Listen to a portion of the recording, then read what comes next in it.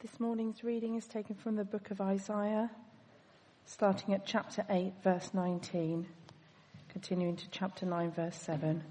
Can be found on page 692 of the Pew Bible.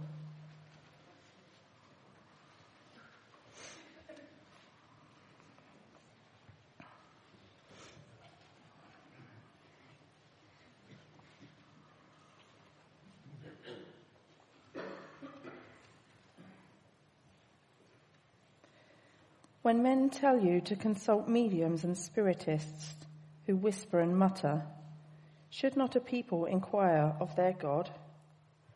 Why consult the dead on behalf of the living? To the law and the testimony, if they do not speak according to this word, they have no light of dawn. Distressed and hungry, they will roam through the land. When they are famished, they will become enraged, and looking upward will curse their king and their God. They will look towards the earth and see only distress and darkness and fearful gloom, and they will be thrust into utter darkness. Nevertheless, there will be no more gloom for those who were in distress. In the past he humbled the land of Zebulun and the land of Naphtali, but in the future he will honor Galilee and the Gentiles by the way of the sea, along the Jordan. The people walking in darkness have seen a great light. On those living in the land of the shadow of death, a light has dawned. You have enlarged the nation and increased their joy. They rejoice before you as people rejoice at the harvest, as men rejoice when dividing the plunder. For as in the day of Midian's defeat, you have shattered the yoke that burdens them, the bar across their shoulders, the rod of their oppressor. Every warrior's boot used in battle and every garment rolled in blood will be destined for burning, will be fuel for the fire. For to us a child is born, to us a son is given, and the government will be on his shoulders. And he will be called Wonderful Counselor, Mighty God, Everlasting Father, Prince of Peace. This is the word of the Lord.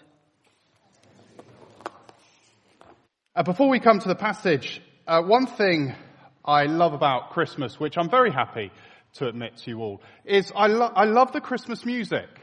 We have to discipline ourselves in our household to wait till the 1st of December before we allow ourselves to play any Christmas songs. But once 1st September hits, I don't know if you know this, but Magic Radio plays non-stop Christmas for the whole of December. No other songs apart from Christmas songs. Some of you will be devastated. Others of you will be getting back in the car after church and turning straight on to Magic Radio. Magic Radio's on non-stop when we're in the car. And so we love it. We love the old ones which come back. Apparently some people don't like the old ones so much. I don't know if you've ever heard of Whamageddon.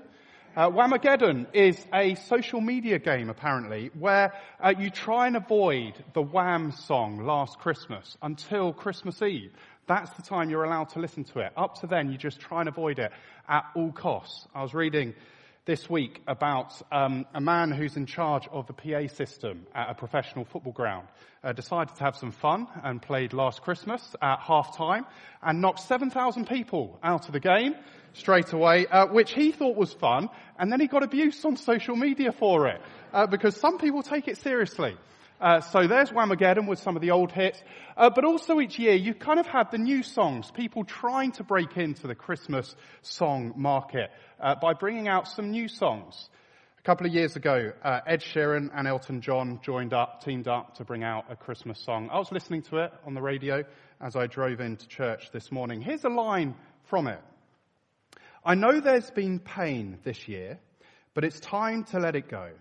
Next year, you never know.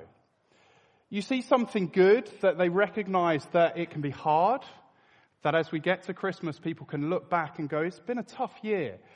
But how do they say Christmas helps you deal with the pain? What's the hope they give? Well, Christmas is just the time to let it go. And hey, as we look forward to next year, well, you just never know. There's the kind of hope that they hold out to the world, that, well, deal with it by just letting it go and look to next year and you never know.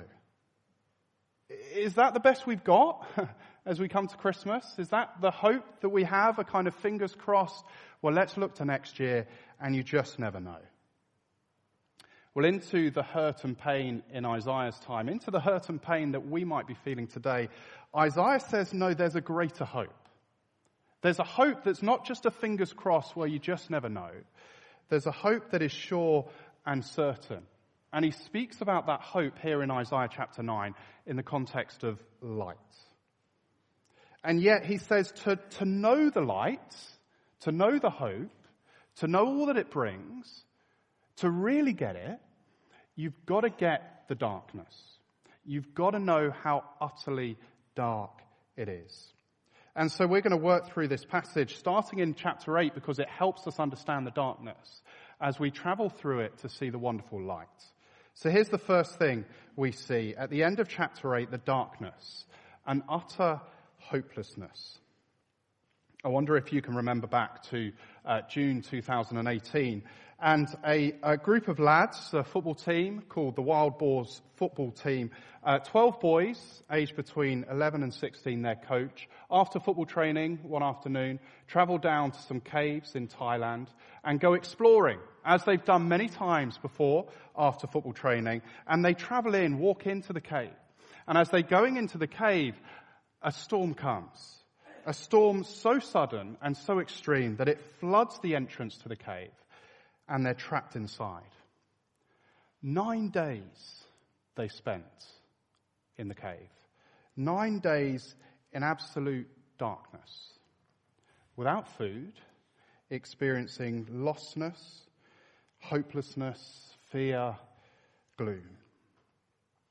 That's a bit of the picture that Isaiah wants us to see at the end of chapter 8. Did you see it in verse 22? The people see only distress and darkness and fearful gloom. They're thrust into utter darkness. What's making it so dark? Well, there's darkness all around them as they look.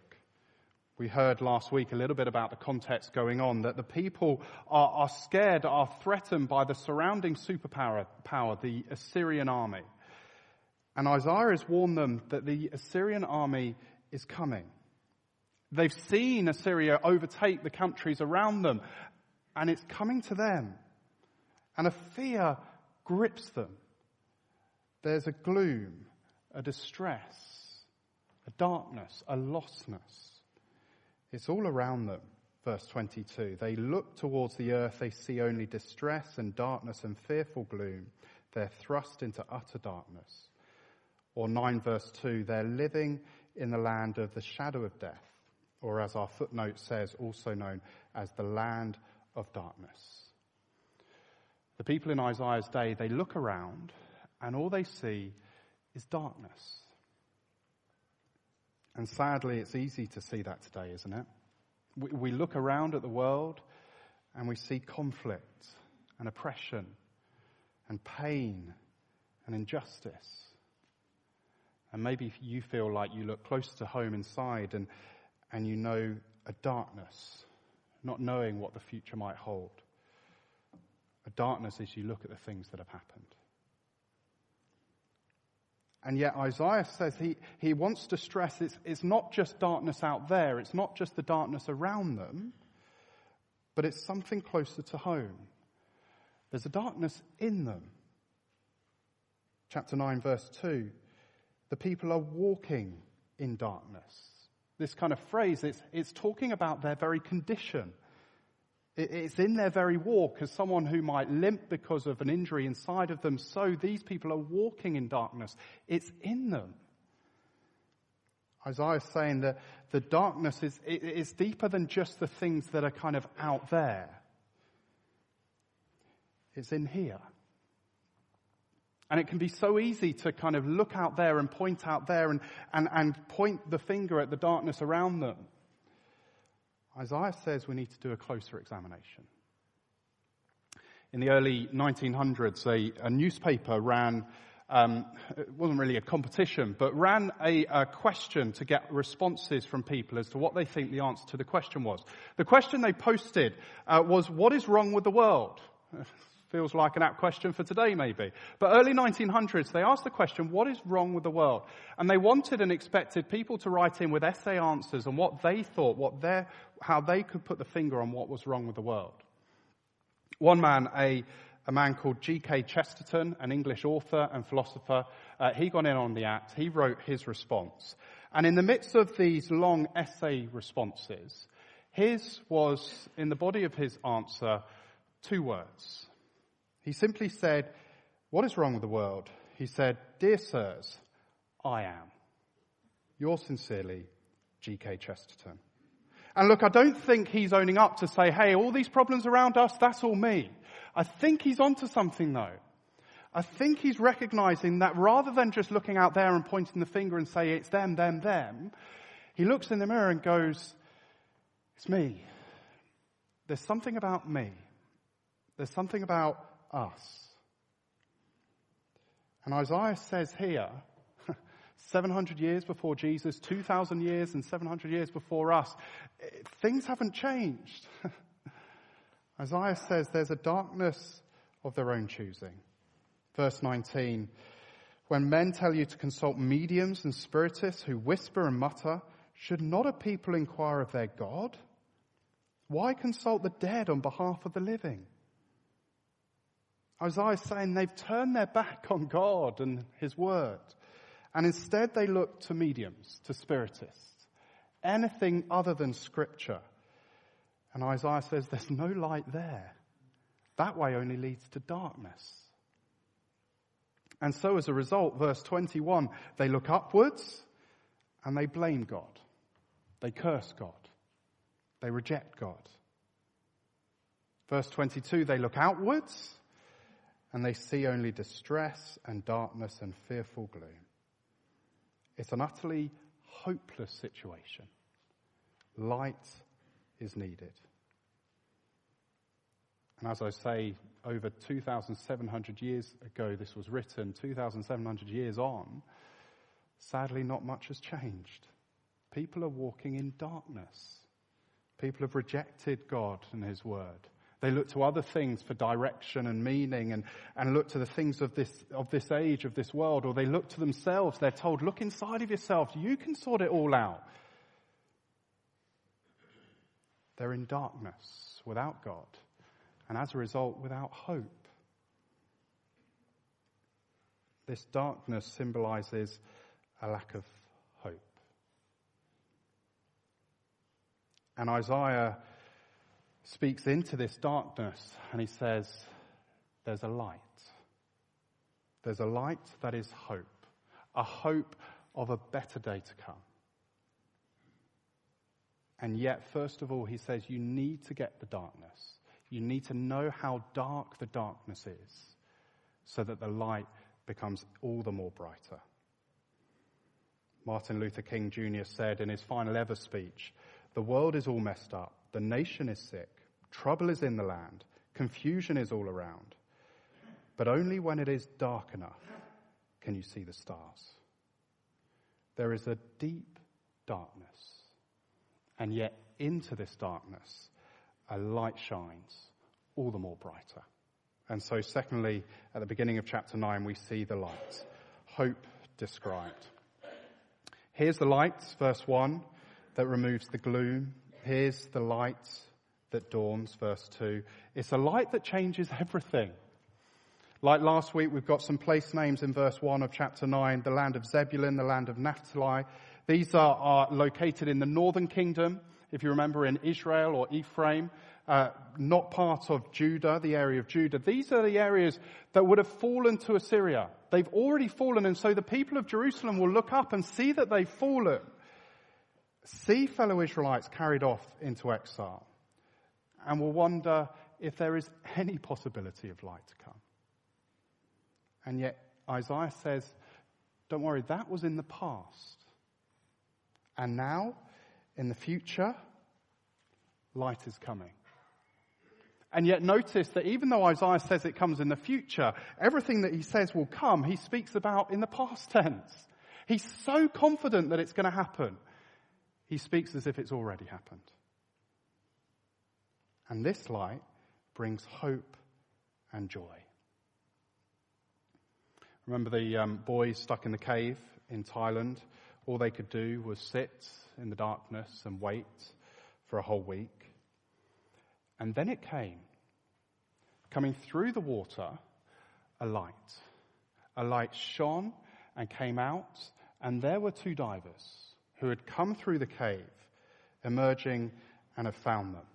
And that light in the darkness brought everything they needed, the hope that was needed, the hope of that the days of darkness would end, the hope that they'd be able to get out of that cave into daylight and breathe fresh air. Just try and put yourself into the shoes of one of those boys, sat there in darkness, waiting, wondering, and then seeing that light shining through the water. The relief and utter joy they would have felt.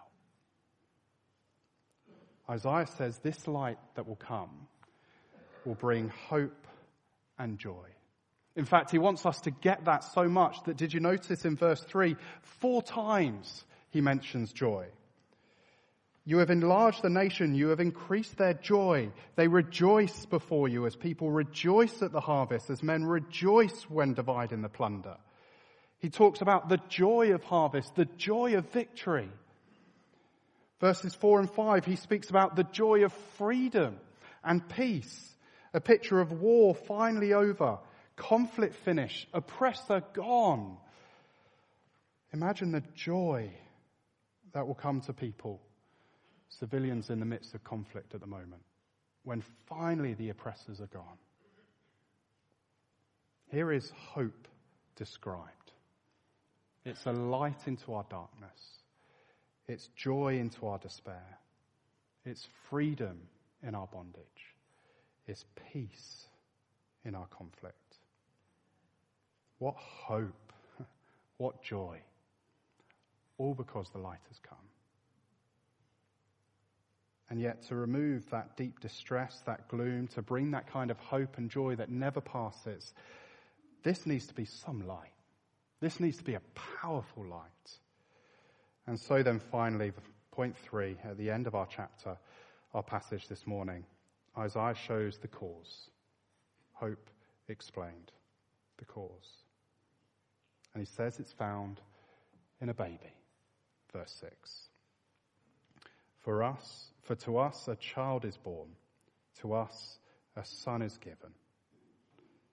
Isaiah says there's deep darkness and a light is needed. A light is coming to dispel the darkness, a light that is able to dispel the kind of darkness in our passage that we see around the world, a light that can bring hope into hopelessness, joy and victory from a baby. And yet Isaiah says this is no ordinary baby. For unto us a child is given, to us a son is given.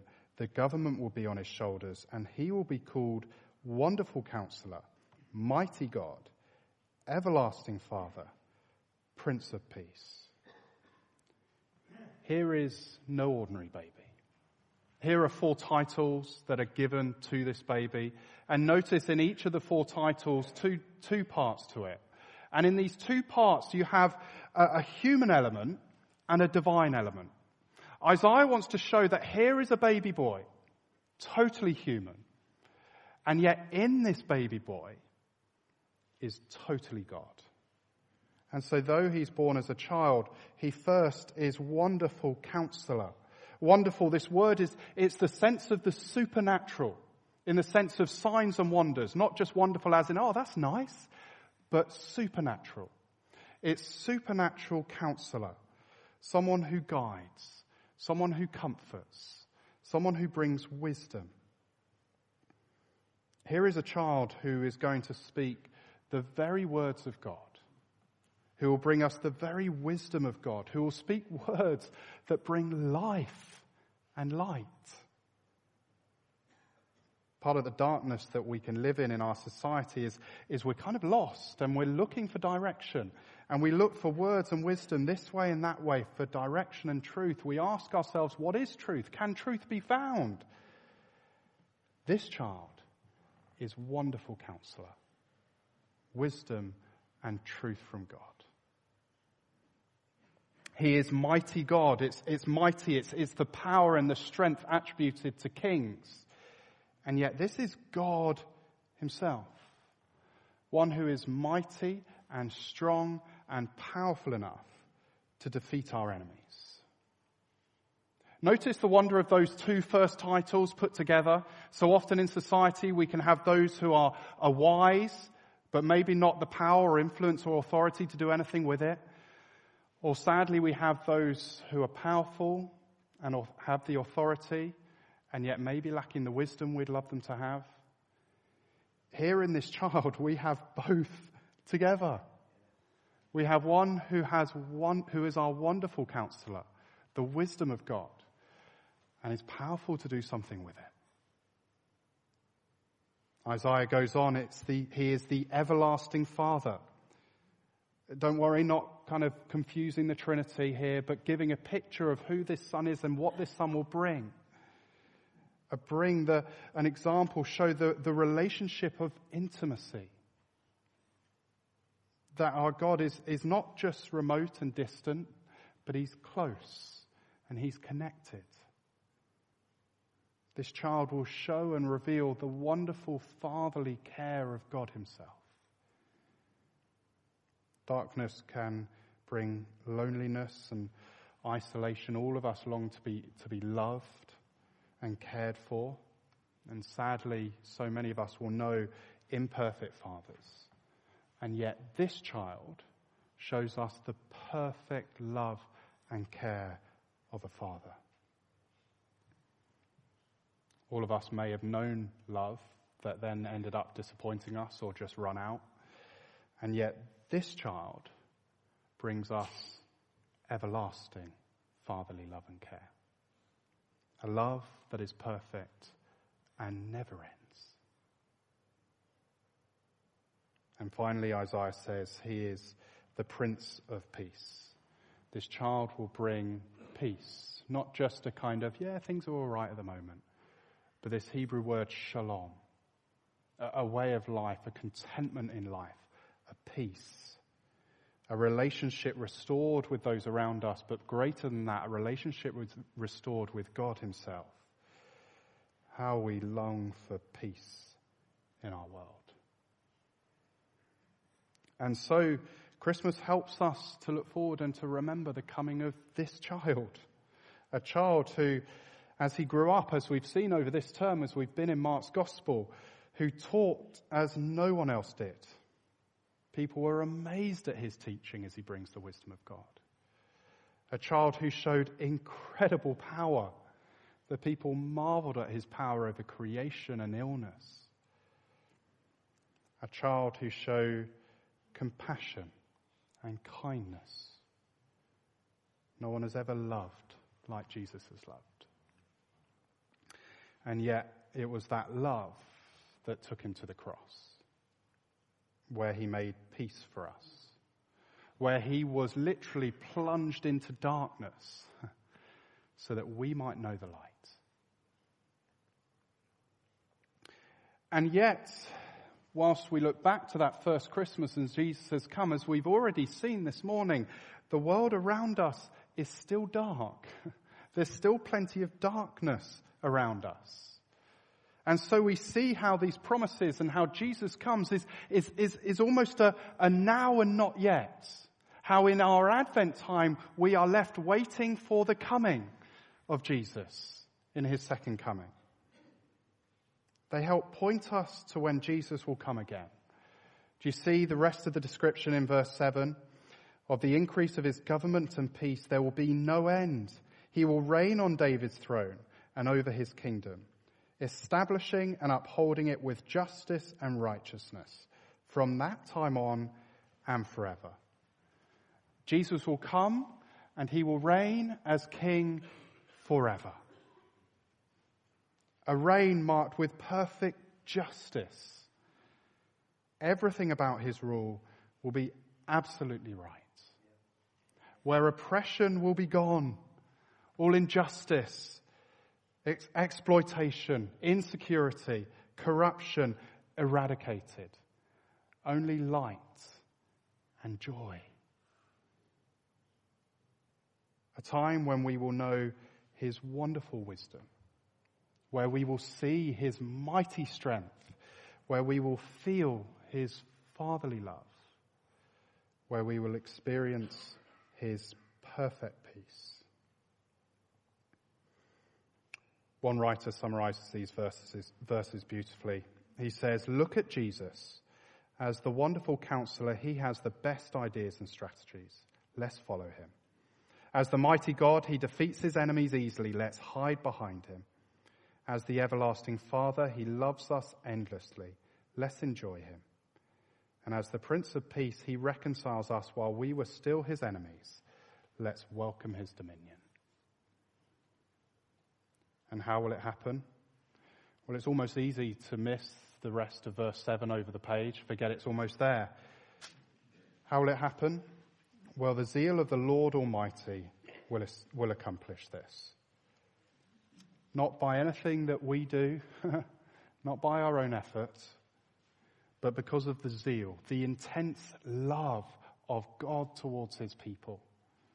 It's all wonderful, wonderful grace.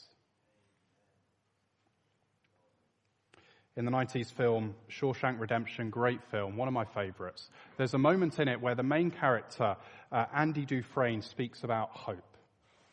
And he challenges the other prisoners and he says, hope is a good thing, maybe the best of things, and no good thing ever dies. Maybe he's onto something, because the hope of the Christian faith is a good thing, maybe the best of things, and it never dies. So will we come to the light? Will we fall on our knees before the King? Will we listen to the words of our wonderful counselor? Will we trust in his mighty power to save? Will we look to him for comfort and care? And will we trust his death to know the peace that he brings? Isaiah says there is joy and peace and hope because of the light that has come. Let me pray for us. Father God, thank you that you have not left us in darkness, but you have shone a light into the darkness. And into that light comes a child who is wonderful counselor, mighty God, everlasting Father, Prince of Peace. Thank you for King Jesus. Thank you that we can look back at this time to the very first Christmas, but thank you that we can look forward to Jesus' coming again, where we will see all those things in its beautiful fulfillment. And so help us to trust and help us to know that hope that will never end. In Jesus' name, amen.